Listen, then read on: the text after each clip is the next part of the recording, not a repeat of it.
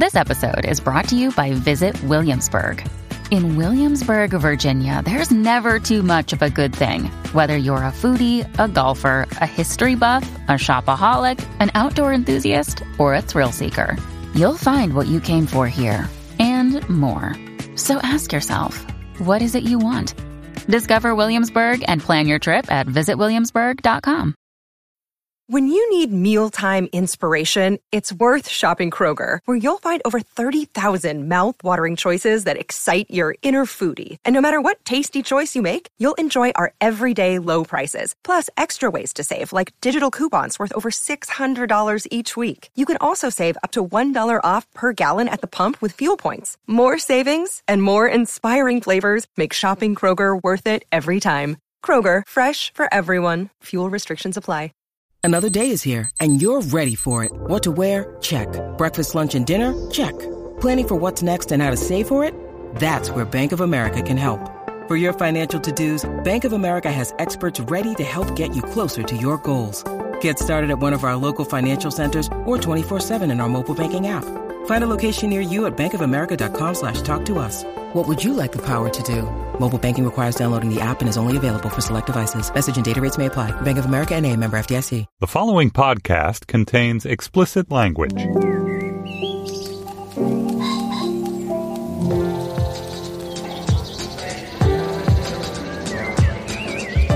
I'm Stephen Metcalf, and this is the Slate Culture Gabfest Crash, I Dropped a Vase edition. It's Wednesday, August 2nd, 2017. On today's show, Dunkirk is the new Christopher Nolan movie. It's a film about the famous World War II non-battle in which hundreds of thousands of Allied troops were evacuated by patriotic British citizens manning their own small boats. And then 36 Questions is the latest in a new trend towards the scripted podcast. This one is from the producers of Limetown. It's a musical about a married couple getting to know one another all over again after the wife's deceptions have been revealed. And finally, the shifting history and valence of the concept selling out with the wonderful musician Franz Nicolay of The Hold Steady and many other projects. But joining me right now is Slate's editor, Julia Turner. Hey, Julia. Hi, Steve. Valence. We don't often use that word on this show, do we? I've been accused of overusing valence. I feel like I'm a frequent valence abuser. I talk about valences a lot. And I should introduce Slate's film critic, Dana Stevens. Hey, Dana. Hey, Stephen. Dana was joking that we're going to sing the whole podcast today before we started. And with Franz Nicolay, maybe we can. We get some accompaniment. This is just the banter before the first big I want number. What do we want on this show? We just want to gab. I had 5 minutes of hot material on valence, and you guys just cut it right off. We went straight to doing the show as a musical. But Hitler's advancing war machine had conquered all of Western Europe and was essentially had pushed 250,000 more Allied soldiers to the very edge of the continent. And this is the moment when the Churchillian moment when England stands alone and between the Nazis and the loss of Western civilization. Unable to risk the loss of any more of the British Navy, it looked as though the soldiers might be left for dead. But then 700 small boats, fishing boats, pleasure boats, came to the rescue of the troops. Nolan has told this story in 3 separate but finally converging timelines and perspectives, one from land, one from sea, one from air. The movie stars Kenneth Branagh, Mark Rylance, and Tom Hardy, and a large ensemble cast. Ben, can we even listen to a clip? There's close to no dialogue in this film. We have a trailer that we can listen to that might give you a sense of its mood. Let's see if it gives us a sense of its mood. You can practically see it from here. What? Home. We have a job to do. I'm not going back. He's on me. I'm on him.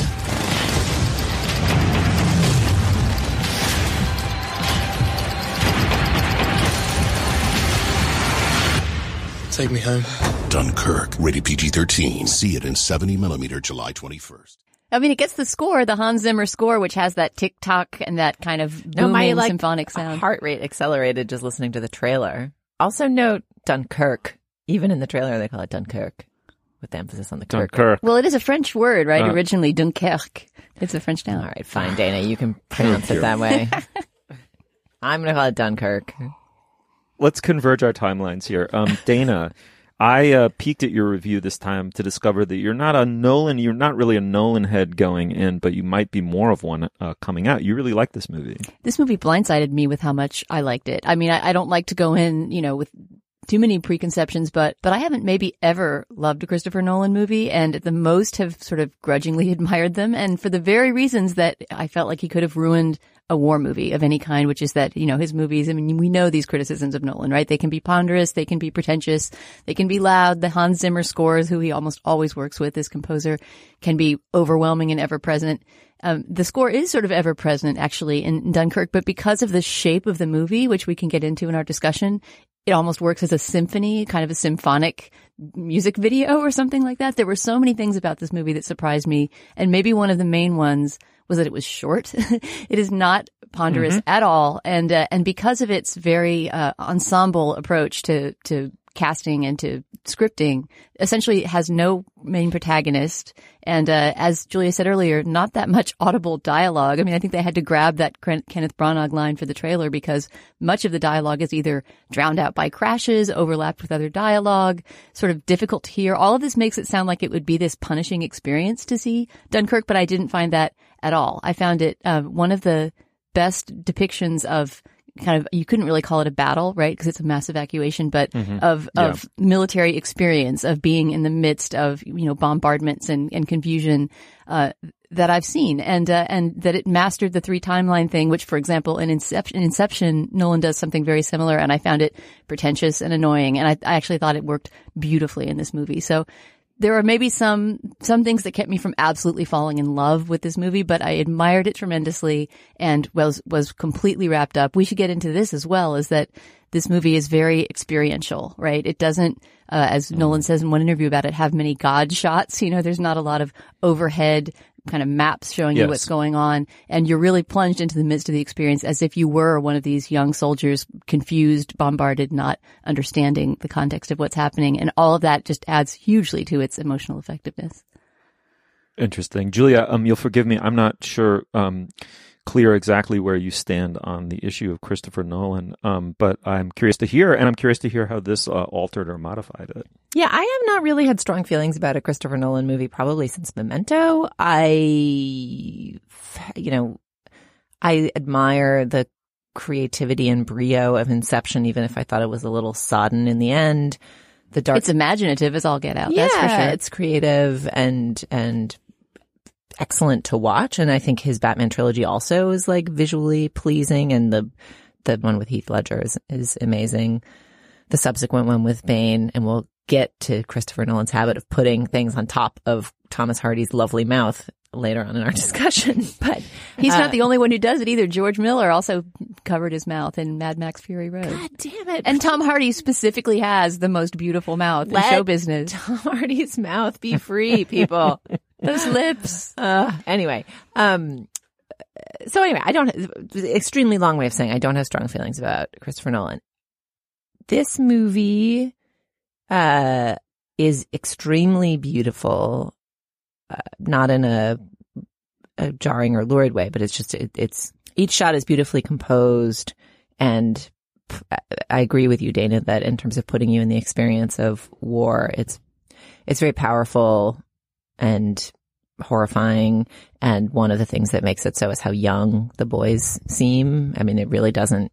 I think Christopher Nolan has mentioned this in interviews. They don't cast like 35-year-olds and ask you to believe that they're 17-year-old soldiers. Right. There's an 18-year-old playing the closest thing the movie has to a protagonist, though he speaks very little. And it made me think about my sons and the people fighting wars now, and the carelessness of the people currently in charge of deciding whether we end up in wars anytime soon. Like I found it emotionally powerful. It made me really curious about the evacuation of Dunkirk, and I went back and read a bunch about it afterwards because it wasn't a part of World War II history that I knew much about.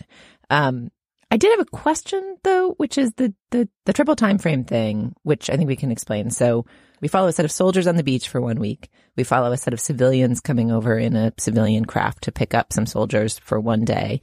And then we follow the mouthless Thomas Hardy and one of his fellow pilots in the air for 1 hour. And the 3 timelines each operating in a different time signature, overlap, and eventually converge.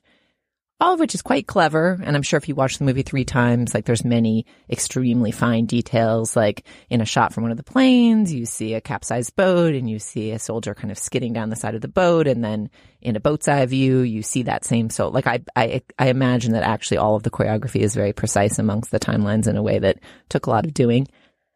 Does that help? Like, is that actually amounting to the emotional experience of the movie, or is it all kind of tricked over on top of the movie to make it seem more interesting than it is? And does it need to be made to seem more interesting? It's an incredible, like, would this movie not have been more powerful if you just watched it in order? Yeah, well, it has a puzzle quality, which Christopher Nolan loves a puzzle. He essentially doesn't have a movie that isn't a giant puzzle. In this movie, I didn't feel like the puzzle structure was just a superfluous fancy trick on top, but I suppose it could still work without it. I mean, I'm just thinking of, for example, the Cillian Murphy character. All right, that's one of the few named actors that we see, and he plays this shell-shocked soldier that's picked up by the boat piloted by Mark Rylance, who I think kind of gives the star-making performance in the movie, as he tends to do, although it's a very, small part of the movie. But so Cillian Murphy, when he's picked up, is completely freaked out, PTSD, been through so much he's just shivering, he can barely speak. Then quite a bit later in the movie, you see him playing this very forceful commander on one of the rafts that's picking up soldiers. And it takes a moment to realize that's the same guy. What happened to him? How can it be the same guy? And there's a moment, for example, where the temporal shifting, I think, does sort of effectively bring on the fog of war and make you think about how war changes individuals. And that's just one example. But I didn't think that the structure was too fancy. I did sometimes think it was hard to follow, but it doesn't really matter. I mean, a lot of people have said this is a movie that requires more than one viewing. Then a counter argument has been made by David Edelstein of New York Magazine. Well, if a movie requires more than one viewing to be understood, is it really successful storytelling? I don't know. Where do you fall there, Steve? I mean, I sort of want to see this again because I want to see it in a regular 70 millimeter as opposed to IMAX to see how that looks different. But what do you think? Well, I think that, let me work my way around to answering that question. But first, I really like the movie. It's probably my favorite of his movies. It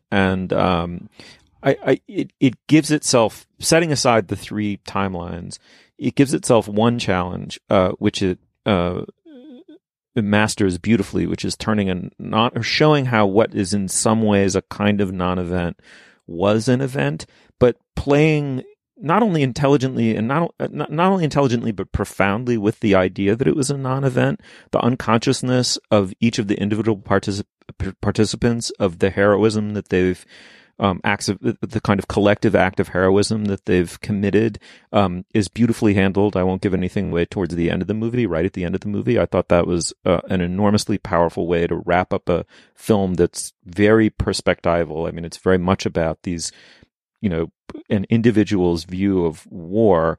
And I thought because of that, it overcame another built-in difficulty for someone like me, which is that I'm a little tired of milking the sentimentality we all feel for The Greatest Generation. I think we should feel it. We do feel it, but works of art owe us something more than that sentimentality. I mean, we've had, Band of Brothers, we've had, the Spielberg movie, Saving Private Ryan, and endless histories, historical novels, historical movies. We get it. Like, this is a unparalleled acts of individual and collective courage in the face of, pure evil. On and on. I thought that telling this story overcame that in a way, because there was a kind of a sense that this was maybe a massive defeat and the end of civilization, and the unusual way in which it wasn't either of those things is conveyed by this film. In terms of the kind of degree of difficulty that Nolan likes to assign himself, I liked it in Inception because Inception conveyed to me this kind of, labyrinthine nausea you feel as you descend from a dream into another dream, within a dream. And that's really kind of the essence of that movie, is sort of descending into your own unconscious, level upon level, and then wondering whether or not you can escape. I thought that was more than just clever. It was like sort of genuinely disorienting and weird, in a way that fit the, what was thrilling about the plot of the movie. Here, I thought the degree of difficulty was also mostly earned. I mean, I think like you do have these 3 distinct stories, and the fact that one story, that the thing that brings Tom Hardy, the Spitfire pilot, into the universe of the other people in the movie, that thing only takes an hour, right? Like, so for him, that's his story. Like, that convergence at the end, leading up to that convergence for him was only 1 hour's worth of his life. And in the Mark Rylance story, it's one day. And then in the, you know, the Mole, the guy's sort of stranded on the beach. It's a full week. I thought that it earned itself out. It sort of showed you that this Leviathan that is the fact of Dunkirk being evacuated had different storylines that were not the same. They were radically distinct from one another and individual. And in fact, the movie begins with, I mean, those opening images of him essentially like this Darwinian moment where the 3 or 4 people that are running with the guy who becomes the protagonist get shot and killed one by one. And you realize like the elemental aspect of this story, you know, the monad out of which the whole thing is built is just the individual's desire to survive the fucking experience. But the thing that comes together when cumulatively all those experiences are put together is somehow massive and important. And I thought that was what he really pulled off, was giving you the grunt's eye view and the Leviathan as a holistic thing. I mean, it's kind of, the movie's kind of a tour de force. I thought it was really remarkable. I definitely would recommend that people see it. I mean, as an exploration of a historical moment that's done with incredible emotional dexterity and technical finesse, like I absolutely think people should see it. I think it's good. I just think the story itself is one that is powerfully heartwarming, and there is a moment where the score changes and where the people on the beach began to see that perhaps their fates may not be as doomed as they thought, which was like so treacly. I won't get into it entirely, but there's just a moment where you're like, oh, this is like a Lifetime movie that's just using all this complicated. Ouch. Well, no, but you're right. That's unfair given the stakes. But this is a movie that has like a deep core of just let's admire the inspirational nature of wartime British bravery. Like that is the message of the movie, and the complicated structure, I think, tries to obscure how old-fashioned and heartwarming the message of the movie is. And I think the emotional complexity at the end of the film is much more subtle and interesting than the kind of swelling strings of the particular moment I'm thinking of, which was to me the great misstep of the Hans Zimmer score, which otherwise it was much more restrained than his scores usually are, and I thought pretty powerful. You know, and one thing that Nolan has spoken to in interviews is that there's really never been a massive filmic exploration of this deeply important moment in the war before. There's a long shot in Atonement, the movie from about a decade ago, I think, that takes place on the beaches of Dunkirk, but there's never been an entire film about it. And the point Nolan makes is that this is fundamentally a British story, and it's about defeat, and there's no Americans in it, and it requires like the mass of the Hollywood machine to make a movie that can fully capture it. And so the notion that Nolan, at this point in his career, when he can basically be like, give me millions of dollars to make whatever movie I want, chose to tell this story, which was sort of untellable previously because it is a story about British people losing, you know, but not losing all the way, as we know, thankfully. I admire that. So I would commend people to see it. I'm not entirely sure it needs all the Phillips that it has. Can I add something to that commendation? Just as Slate's film critic, I want to exhort people to see it in theaters if they can. There's an argument about whether it matters if you see it in IMAX or not. I did, and it looked great, but I don't think it really matters. But I think seeing it on the big screen does, because it's on real film, not digital. It's 70 millimeter. It is a big spectacle that it is telling a small, intimate story, and it does that so well. I just can't imagine it being the same thing in a different aspect ratio on a small screen. Mm-hmm. Yeah, no, here. It's got to be seen on a big screen. Okay, the movie is Dunkirk. Did I pronounce that right? I don't know, man. Dunkirk. Dunkirk. And it's in theaters near you. It's directed by Christopher Nolan. And come to facebook.com/culturefest and tell us what you thought about it. I'm very curious to know whether everybody loves it as much as it sometimes seems as if they do. All right, moving on.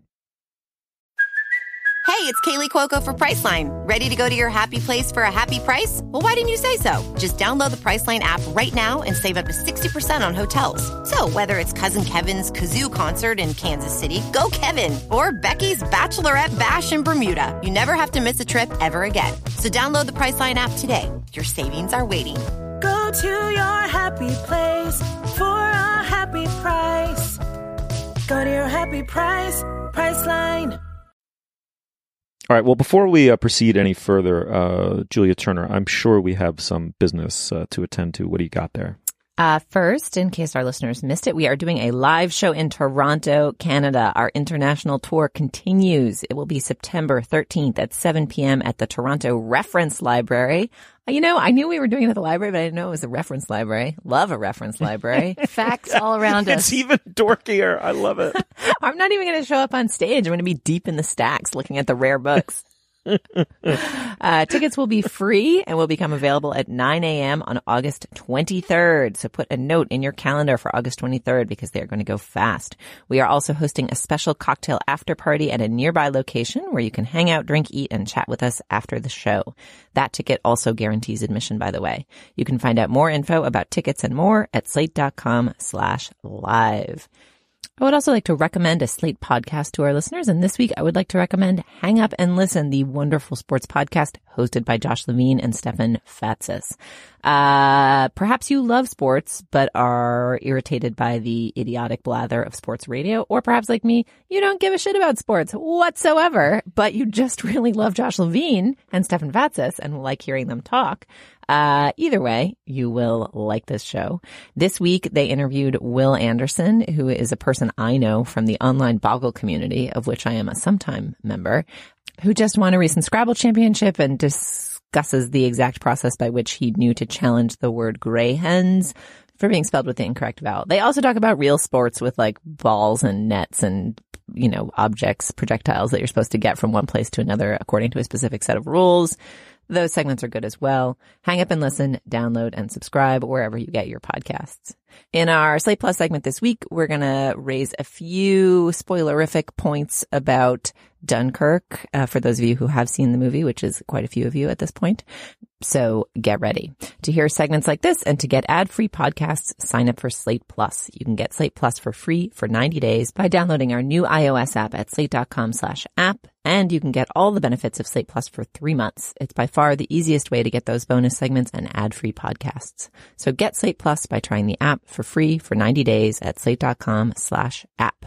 Okay, finally, I want to thank you all again, those of you who left lovely reviews for us in iTunes. We're going to do one more request, and this time we have a slight amendment to the request. If you listen to the show and enjoy it, if you leave a review for us and a rating on iTunes, it's extremely helpful. It helps people discover our show. The recent bout of ratings and reviews you guys have posted have boosted our ranking on the chart, which is a real way that people discover shows to listen to. So that's a huge help to us and helps us keep making the show that we make that you listen to every week. So if you have a chance, please go do that.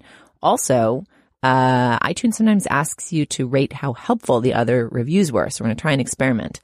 Please rate as most helpful the recent review that you would most like us to read on the podcast. We will read out loud the review deemed to be most helpful on an upcoming show.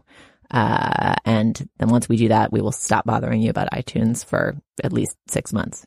So thank you for indulging us. It really is a great way to help the show. We appreciate it.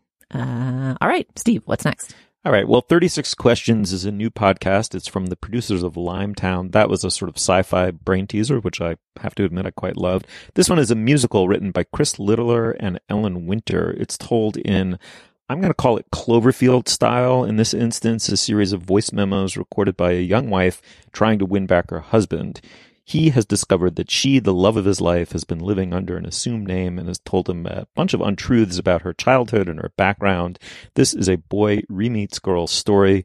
It is very charming. Let's listen to a clip. Pardon me. I know I'm not supposed to be asking questions, but your moms are loaded. Couldn't they have hired someone to do all this work on the house? They don't know. They don't know you're renovating. You know, renovating is such a strong word. Do you smell smoke? Yeah, that's a fire. Just stay calm. Just a small electrical fire. Would you hand me that blanket? Yeah. For the record, Jace is putting out a fire with what looks like an antique Quaker quilt. What? Oh, damn it. I thought that was something else. Well, as you can see, your timing, as always, is impeccable. One thing, Jace. That's all I'm asking for. One thing. I came out here for one thing. And that little bitty one thing was to forget about you. All right, before we go any further, I should say in that clip you heard the two stars of the podcast, Jesse Shelton and Jonathan Groff, known no doubt to our listeners from Hamilton, the TV show Looking, and Glee. The titular 36 questions refer to a compatibility quiz that the couple found on in a Modern Love column, and the conceit of the Earbud musical is that the two will now retake the quiz, this time with Natalie Nay-Judith providing truthful answers. Julia, after all that run-up, tell me, what did you think of this? Oh, it's like asking me to shoot a kitten in a bucket. It's so plucky and well-meaning. And I love Jonathan Groff. All right, well, at least it's a kitten. Dana, there's a cute little kitten playing in a little barrel, and I've just handed you a 22. What are you going to do? Okay, can I pet it a little bit before I shoot it? Yeah, give it a few ear strokes. Jesus. Oh my God. I mean, no, seriously, this has been a successful podcast, so I think we can feel comfortable. We're not going to ruin its chances of getting heard by telling our honest opinion about it. I really wanted to love this because I love the idea of a podcast musical. Obviously, the cast is really good. Some of the songs are really good.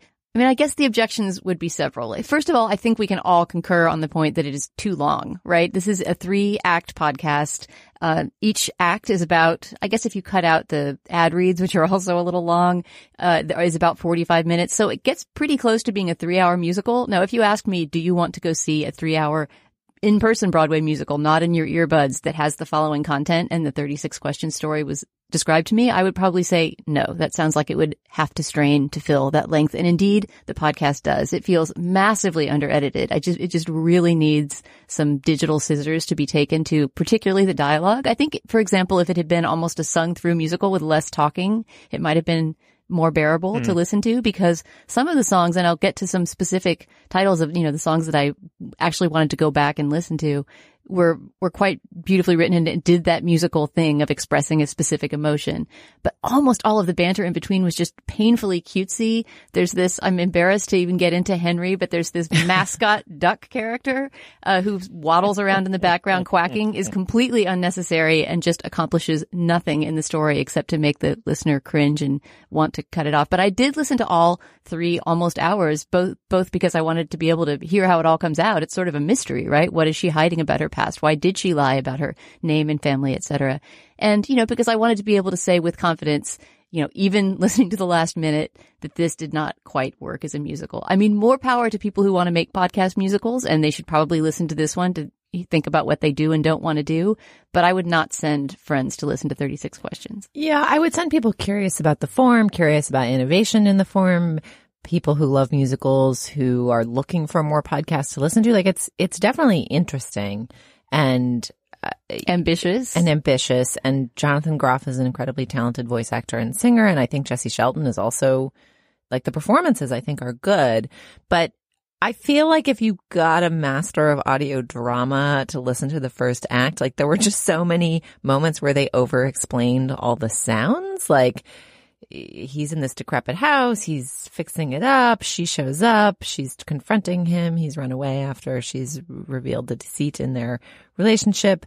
And so there's a really long passage where you hear a noise like crash, and then they're like, oh God, that lamp just broke. And then they're like, creak. And it's like, the shelves are falling off the wall. And it's like, just give us a little credit. Like, I don't know. They're just some like basic rules of audio drama and sound that it feels like. Yeah, it's not spare. Nothing goes unexplained, unexposited if it can possibly be explained. And it's somewhat papered over with personality. Like, she's kind of a fidgety, explainy, like, voice memo. But that's the other thing. There's sort of conceits upon conceits. So to make this work, one, the conceit is that their whole relationship hinges around having asked each other the 36 questions on an early date and then re-asking them now that the secrets between them have been dispensed with. And then there's a second conceit, which is that she's some kind of voice memo obsessive who's constantly recording voice memos of everything in their lives, and that's what you're listening to. Like reason enough for the breakup right there. Forget about the fake identity. Somebody who records everything on voice memos. Well, and it's Goodbye. not even ever explained well. Like,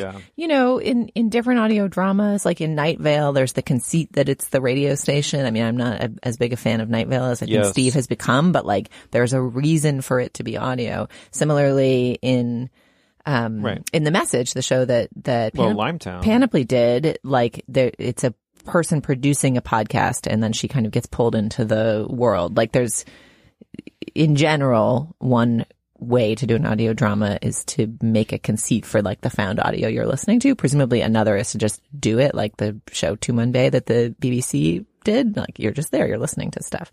But I would have dispensed with the double conceit. Like either have the 36 questions conceit or have the voice memo conceit, but having the conceit upon the conceit plus a duck, you're just like, oh my God. Plus a duck. Enough. Oh, it's so true. Yeah, no, I think it's conceit upon conceit plus a duck. I mean, well, a couple things. One is that it's on the one hand, it's a brand new form in a way, the podcast, you know, scripted drama or musical or whatever. And so this is very early on.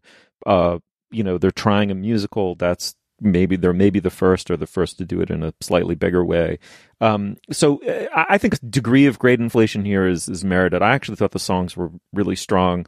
And the performances were charming. And it's early enough in my history of listening to these things that I'm just curious how people are going to solve the problems that everyone trying it is going to face.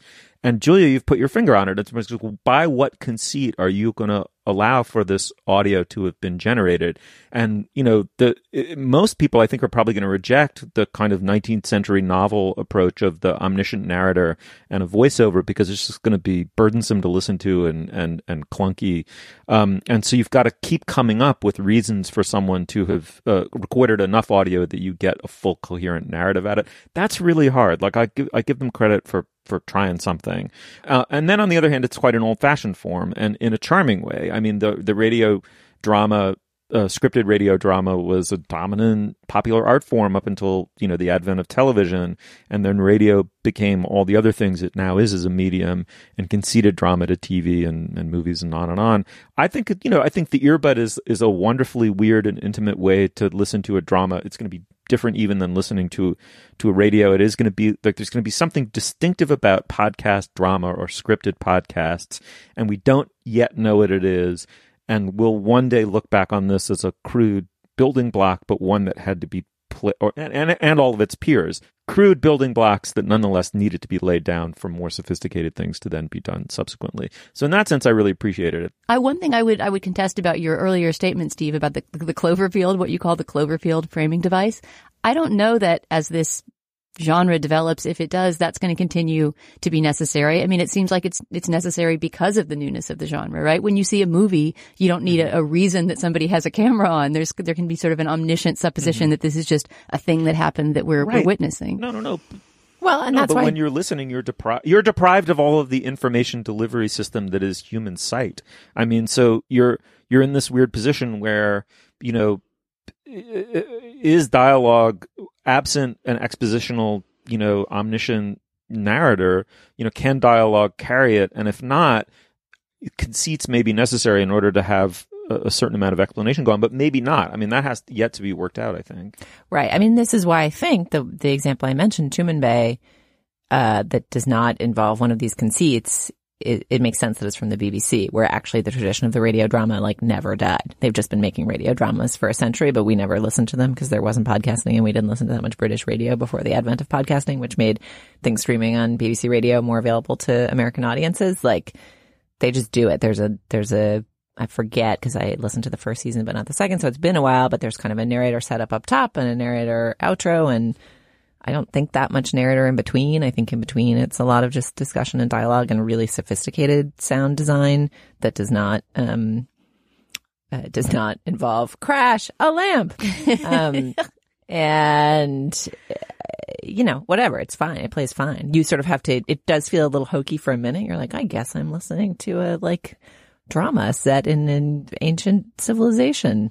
Oh, well, all right. And then you're like, if that's what you're along for the ride for, like as soon as you listen to the first 3 minutes, you're like, all right, cool. That's what this needed. This needed the courage of its own convictions, a little more spareness in the way it was built, and sort of care in the audio design. And I think it could have hung together as a really good musical. Oh, and take out Henry the Duck. Gotta take out Henry the Duck. Goodbye, Duck.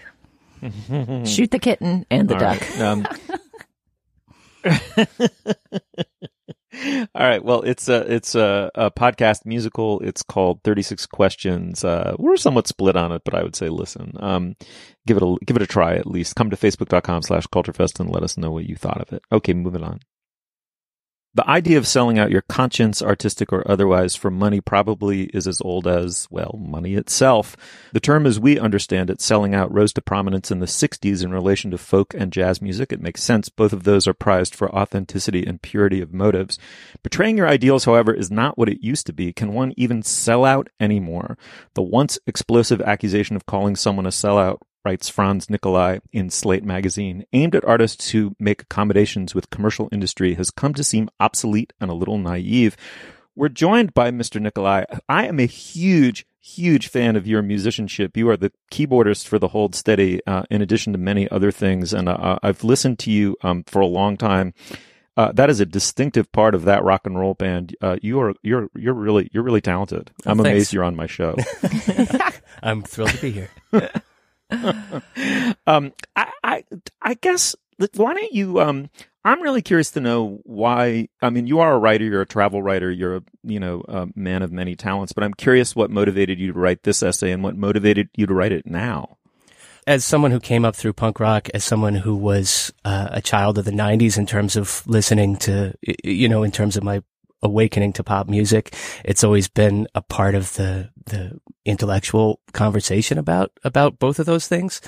It was the etymological research that's the core of this particular piece was part of research for a book proposal that I was working on a couple years ago. But it's part of, a longer train of thought about about how you make a living as a musician, which everybody who's a professional musician has probably always thought about, but particularly in the last 20 years.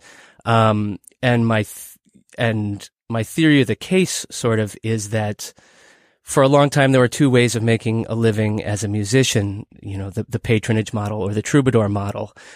You worked for the court or the church or an aristocratic patron. You're, Bach, Lully, Palestrina, so on, or you're the, travel town to town troubadour singing for your supper. And then there was a 100-year window with the advent of recording technology and mass commercial culture where all of a sudden there was a different way of making a living, in which you could sort of stay home and play the artiste and let your widgets go out and do the work for you, remotely. And then around the turn of this century, that window has more or less closed, at least in terms of the giant sloshing pools of money around it. That bracketing creates the conditions for the discussion around what we're talking about, selling out, about art versus commerce, in the sense that all of a sudden there were independent models and artists with financial incentives that were separate from the pragmatic. And you see that manifest in sort of two different tracks. Like we talk about selling out as if it's the same argument as art for art's sake, but I actually think of it as two different tracks. Like the art for art's sake argument is one that's the elite reaction to middle-brow mass culture in the wake of the industrial age, and then abetted by mass commercial reproduction of music, right? This is the Benjamin Art argument about the theology of art replacing the art of theology, that there has to create a mystique around art that separates it from the art that's consumed by the non-elite, non-aesthetes. As opposed to what I'm tracking in this piece is the political track, the sort of working class track, the idea of that selling out as an American term, as a vernacular term, comes out of Gilded Age leftist politics of the labor unionizing movements in the 20s and 30s, and that it only crosses over into the art world, the music world, when the music that's connected with those politics, i.e. the Woody Guthrie, Pete Seeger folk music, meets in the late 50s, early 60s with the civil rights movement, and it crosses over into, and those two streams sort of cross there when rock and roll begins to have artistic pretenses, and then you have the art for art's sake idea crossing paths with the political idea. I love that Dylan is a central figure in this piece, because the first time I ever had an argument, a large argument about selling out and whether it existed or even mattered, was another Bob Dylan moment, which was when Bob Dylan did an ad for Victoria's Secret, and I edited our advertising column at Slate, written then by Seth Stevenson, and basically like a kind of decrepit, withered skeleton of Bob Dylan with wild hair, like played Tangled Up in Blue in a gigantic palazzo while like Victoria's Secret angels flitted about. And Seth was so aggrieved. He was like, why this monstrosity? Why would Dylan do this? He doesn't need the money. Why would Victoria's Secret even want this? And I was just like, who cares? He's Bob Dylan. He can do whatever he wants. It's not going to ruin Bob Dylan. And it's been like what I think Seth perceives as a generational schism between, I mean, he's like 3 years older than me or something, but he's like, this is the big difference between me and the generation 3 years younger than me. It's like, I still believe in selling out as a bad thing, and you do not. And I at some point, perhaps in this segment, we can interrogate why I had that response. One thing that was interesting in reading your piece and some other work on this subject in preparation for this segment is there's an obvious economic argument, which is there's not a great way for musicians to make money in the last 20 years. The ways that they did for the decades previous dried up with the rise of file sharing and streaming. So it's really hard to sneer at the likes of Grizzly Bear if they put their ad in a Volkswagen commercial, although some still do it. But that fight we were having even sort of before, I mean, streaming was just beginning to excavate the money in publishing in 2004 when Bob Dylan did that. So I think there is a cultural and not just economic shift behind the changing perceptions of selling out.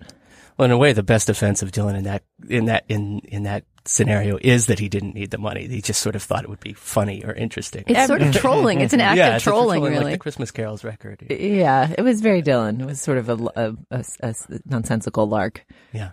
I mean, I think, going back to the patron and the troubadour idea is that, immediately you saw people saying, okay, now everybody has to get back on the road and become these troubadours again. Or, the patronage model becomes corporate sponsors or crowdfunding, with sort of crowdfunded patron system.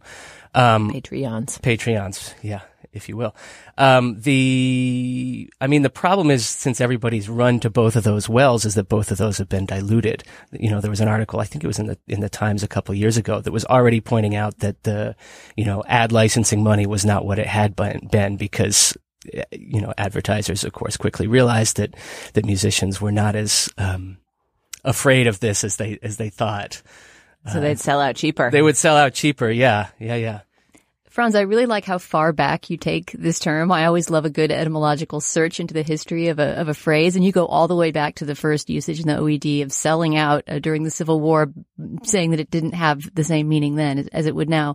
But I wanted you to trace a little bit the history of the intersection of race and fights about selling out. Because, I mean, you mentioned the sort of white folkies versus the Black Civil Rights Movement. But even earlier than that, for example, you cite this great beef between Duke Ellington and a critic of his work. And if you could just talk a little bit about, the mingling of white and black music and how that's led to accusations of selling out. I thought that was fascinating. Right. So again, this is another sort of two-track conversation that the progressive political context of the term in the 1880s, 1890s, and then in the labor movements of the early part of the 20th century is primarily a white context, and the folk music that comes out of that is also primarily white working class context.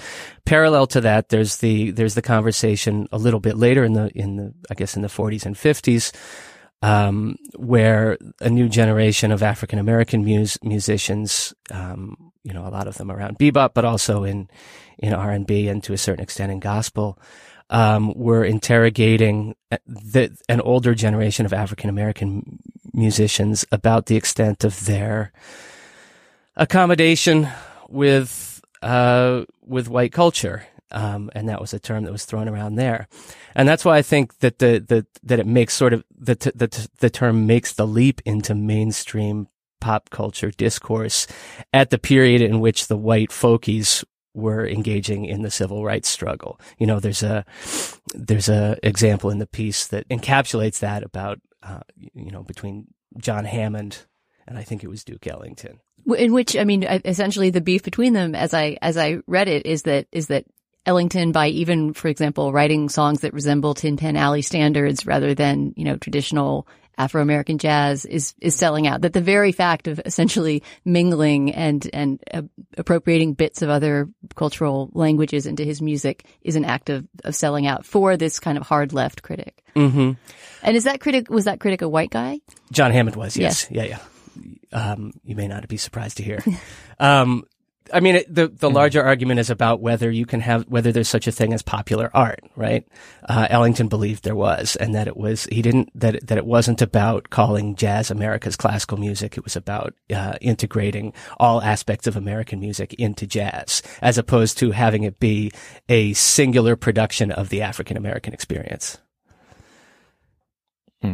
So, Franz, it seems to me that every version of selling out, at least in the, last century or so, has alluded to or rests upon or presumes some form of purity, whether, racial purity or the authenticity of the labor movement vis-a-vis middle class expectations and tastes, or, the sort of starving artist notion of purity, your devotion to your art, regardless of the, approbation of the marketplace. And giving it that history, one sense is that these are modes of authenticity that we no longer, fully believe in, but do we believe in them somewhat? I mean, can you find contexts in which you hear something or see something and you think that is a fucking sellout? Well, I think I would associate myself a little bit with the sentiment that Trent Reznor expressed in that Vulture interview, which is that we understand that this is, everyone's got to do what they do in the contemporary marketplace, but it's still a little bit of a bummer. And, I'm 39. I don't know if that is the same reaction that people who grew up in the streaming age still have. I would be curious to hear some people's responses to that. I would imagine that they do. I would imagine that the leftward drift that you anecdotally hear about among, people under 30 would include some aspect of, that kind of a political reaction or of a reaction to accommodation with, capitalist mass culture, but I don't know that for sure. Yeah. Unfortunately, we're all too old. Yeah. I didn't grow up in the streaming era either. I feel like when the most recent bummer sensation I've had around music selection is actually not in advertising, but in the music choices in the Netflix show Friends from College, which I'm going to try and make us talk about next week because it's fascinatingly good and bad at the same time, and I think we could have a good discussion about it. But the bummer for me is that basically they've used like every single favorite song I had in high school to underscore some scene, many mediocre ones. You've been big chilled. Yes, exactly. And so that's, to me, the bummer is more like, oh, I'm a fucking demographic. Like, then they're chasing me. This show is for me. This is like the 30-something of now, and I'm the 30-something. And like, they put like Liz Phair Never Said Nothing as like the outro song. And that is such a good outro song, but like, I don't want to be the target market, And also that all of that music, I'd say growing up, you felt like it was like, such a response to the idea of the target market. You know, it was such a like, we're outside of this, kind of obvious pop space. And now it's just like, nope, that's just who I am. Franz, before we finish the segment, I have to congratulate you for somehow writing this essay without using the word neoliberal or neoliberalism once. So, I mean, the reason I point that out is that in addition to the generational shift, or maybe this is what caused the generational shift, is over the last 15, 20, 25 years, the market has become the dominant paradigm, for thinking about how people sell their human capital, price and sell their talents and their human capital. And it's become so pervasive that one doesn't even think one can't sell out. There's nothing that one holds in reserve from the market. Whereas, for example, perhaps in Europe, where neoliberalism is less fully dominant and there's a larger welfare state, people still can think in terms of selling out, of giving into the marketplace in ways that we can't even anymore in the United States. I mean, it's always the whole thing is a question about the intersection of capitalism and art. I mean, that's, again, to bring it back to the Gilded Age rise of the term. This is the first period in American history where there was such concentrated capital in individual private hands as to be a malign influence on individuals or on politicians, right? Or, so obviously the incentives are different in a place in social democracies where art is subsidized more broadly by the government. I mean, I think there's one of the stories around this that I've always been really fascinated with is a story of the band Chumbawamba, who's from the 80s and 90s, British band who started out as a real serious anarchist collective on the Crass model, radicalized in the Thatcher era miners' strikes that brought us Billy Bragg and so on. But their takeaway from that was that there was a disconnect between the politics of the anarchist punks, who were primarily middle-class dropouts, and whose ethos was not primarily organized around work. It was more about the dole and scams and ways of being anti-work and opting out of the system rather than trying to preserve jobs in a labor union context. And that their takeaway was that if they wanted to really create anthems of a blue collar working class, that what they actually had to do was engage with the mass culture that constituted that blue collar working class. And they wrote songs like Tub Thumping, which, these jock jams of the decade, which was they were roundly accused of selling out their anarchist principles, but in a way, their position was that they were more in line with their ideas of political anthems, of inspirational anthems for the working class. And so class really interacts with all this in really interesting and provocative ways.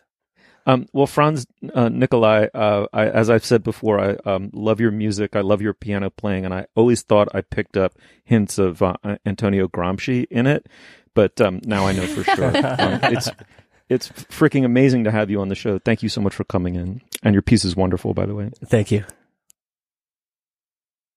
All right, well, now is the moment in our podcast where we endorse Dana. What do you have? Stephen, I'm going to endorse two things related to the very sad loss the day before we taped of the French actress Jeanne Moreau. I was sad about this all day yesterday, even though she was 89 and she had a long, wonderful life. Jeanne Moreau, the French New Wave actress, but probably best known for playing the love object in Jules and Jim, but who also has been in Orson Welles movies, Louis Buñuel movies, Tony Richardson movies. She was just, one of the great actresses of the sort of 60s onward in France. Has left us. And so there are many beautiful things written about her and tributes to her online yesterday, but two that I wanted to recommend in particular if you want to read about her life and also hear her speak, although the second will require you understanding French. Stephanie Zaharic's obituary tribute in Time magazine. Full disclosure, Stephanie is a friend of mine, but the reason that we became friends in the first place was because I loved her writing so much. And she writes really, really beautifully on Moreau, not just as an actress, but as a singer, which she was in France, and a director of her own films. She directed 3 films. And as just sort of a cultural force who was also a partner at some point to many of the great French intellectuals of that era. She had an affair with Louis Malle and Francois Truffaut and many others, and in a way sort of lived the life of the free spirit Catherine, who's at the center of Jules and Jim. So that's the first one, Stephanie Saharic on Jeanne Moreau, really beautiful, in Time magazine. And the second is this 8-minute interview that I came across reading about her yesterday between Marguerite Duras, the novelist, and Jeanne Moreau. So Marguerite Duras was also a filmmaker who has directed Jeanne Moreau, but this was an interview that they conducted on the set of a different film that Moreau was making in 1965. So you see her in that French New Wave era talking about working with the director she's worked with and how she gets meaning out of a script or doesn't, and what she would do if cinema ceased to exist. That's the very first question that Duras asks her. And it's like a very French question. It's very French, and she of course smokes beautifully and elegantly as she answers the question. So yes, you have to know French to follow their conversation. Even if your French is pretty rudimentary, though, you can just admire the incredible speaking style and obvious intelligence of both women in the conversation. So we'll put links to both of those on the show page. Stephanie Saharic and Marguerite Duras talking to and about Jeanne Moreau, R.I.P. Oh, wonderful. Julia, what do you have? Well, I want to endorse something that if you are like 12,376,435 people on YouTube, you have already consumed, but perhaps you are not among that number. And if you are not, I would recommend to you that you check out the official video for Boys from the pop musician Charli XCX. So Charli XCX is a really wonderful pop star and songwriter. She came to prominence first for her writing. She wrote the song I Love It by Iconopop, which I think was one of our Strut picks, or certainly at least an endorsement by me a couple years ago. Totally great song. She wrote, perhaps less marvelously, the Iggy Azalea hit Fancy, which certainly was catchy. She had her own hit with Boom Clap. She's like a songwriting pop songstress and force. In this video called Boys, she also is a director. And what she has done is convened an array of mostly British hotties, mostly musicians, and asked them all to pose in various alluring but kind of innocent pinup styles, and just turned her female gaze on them for the extent of the video. And something like, 65 different prominent men, ranging from Mark Ronson and Jack Antonoff to Tom Daley, the British diver, to one of the Jonas Brothers, to Riz Ahmed, to Diplo, to the rappers Wiz Khalifa and Ty Dolla $ign, to Ezra Koenig of Vampire Weekend, who very alertingly raises his eyebrows while he brushes his teeth, amusingly, in pink. Anyway, you gotta watch it. I can't explain its power. I actually found it incredibly moving, almost in the way that I found the Wonder Woman pulling Chris Pine from the submerged plane. It's just not something you've seen before. It made me realize that when you do see images that are trying to objectify guys in a music video context, they tend to be much more perfume ad, quote unquote, sexy, sort of naked and those weird triangular muscles down by the waistline. It's like the Call Me Maybe video guy, not sexy at all. Yeah, they're just sort of this idea of sexy that actually has nothing to do with what's actually attractive, and the kind of innocence and goofiness and personality, the appreciation of the bodily charms of these guys, but also their little winking bits of personality that shine through in all the different varied goofy things that you see them doing. It's so charming, and it feels so modern and novel, and has made me even more in love with Charli XCX than I was previously. So check out the video for Boys. It is a feminist tour de force, and also just awesome. Ogling Riz Ahmed is enough excuse for me. Yeah, check it out. I'm curious for your response, Dana. All right. Well, trigger warning. I'm gonna endorse something you probably can't see or consume or experience in any way, shape or form. But if you can, I highly recommend pizza in a lockbox in Vermont. Pizza, the memory of pizza inside Steve's own brain. I'm not even going to tell you what pizza, what town, or whether it was the state of Vermont. But in lieu of that, I live near a summer stock theater, and they're doing a run of Sweeney Todd, the great Sondheim musical. And Sweeney Todd was my Hamilton. It was first went up on Broadway when I was the same age as my daughter, and lo and behold, she's completely into it. So here is something you can consume, which is the cast album of Sweeney Todd, which had Len Cariou and Angela Lansbury back when I saw it, and I think that that's the recording too. The songs are incredible. Pushed the American musical in a completely new, very operatic, somewhat modernist direction.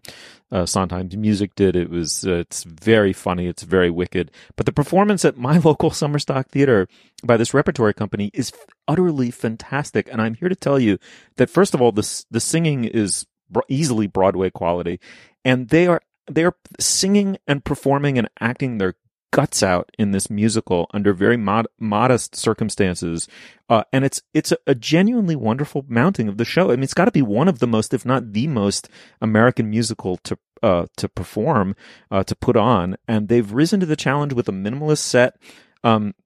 And I can tell you a very minimal budget, and they've done something quite beautiful and very alive and very specific. They're not feeding off of the memory of other people's performances of this. They've done something extraordinary. So the theater is called the Mack Hayden Theater. It's in Chatham, New York. You have till August 6th to see it. It's in Chatham, New York, but that's very close to Hudson, New York. If you happen to be going to Hudson, you have a car, you have some way of getting 10-15 minutes outside of Hudson. It is worth the trip. I'm pounding the table on this one. If you can't, don't hate me. Just go and listen to the original Sondheim musical Sweeney Todd. It's wonderful. And then very quickly, I want to endorse, inspired by Franz Nicolai's wonderful contribution to our show today, the album Boys and Girls in America by the band that he is currently in still, The Hold Steady, came out in 2006, is just a kick-ass rock and roll album. It's Bruce Springsteen meets John Berryman, and Franz's keyboard playing on it is more than just notable. I mean, it drives so much of the music. It's a powerful and intricate playing. He's just an amazing piano and keyboard player. But the album is a great record. Boys and Girls in America by The Hold Steady. Those are my endorsements. Dana, thank you so much. Thanks, Stephen. Julia, thanks a lot. Thank you. You'll find links to some of the things we talked about today at our show page, slate.com/culturefest. You can email us at culturefest@slate.com or drop us a note at our Facebook page, facebook.com/culturefest. Our producer is Benjamin Frisch. Our intern is Daniel Schrader. Andy Bowers, as always, is the Chief Content Officer of the Panoply Network. The Culture Gap Fest is part of the Panoply Network. You can check out an entire roster of wonderful shows at panoply.fm. Our Twitter feed is @SlateCultFest. For Julia Turner and Dana Stevens, I'm Stephen Metcalf. Thank you so much for joining us, and we'll see you soon. What happened then? Well, that's the play, and he wouldn't want us to give it away. Not Sweeney. Not Sweeney Todd. But he developed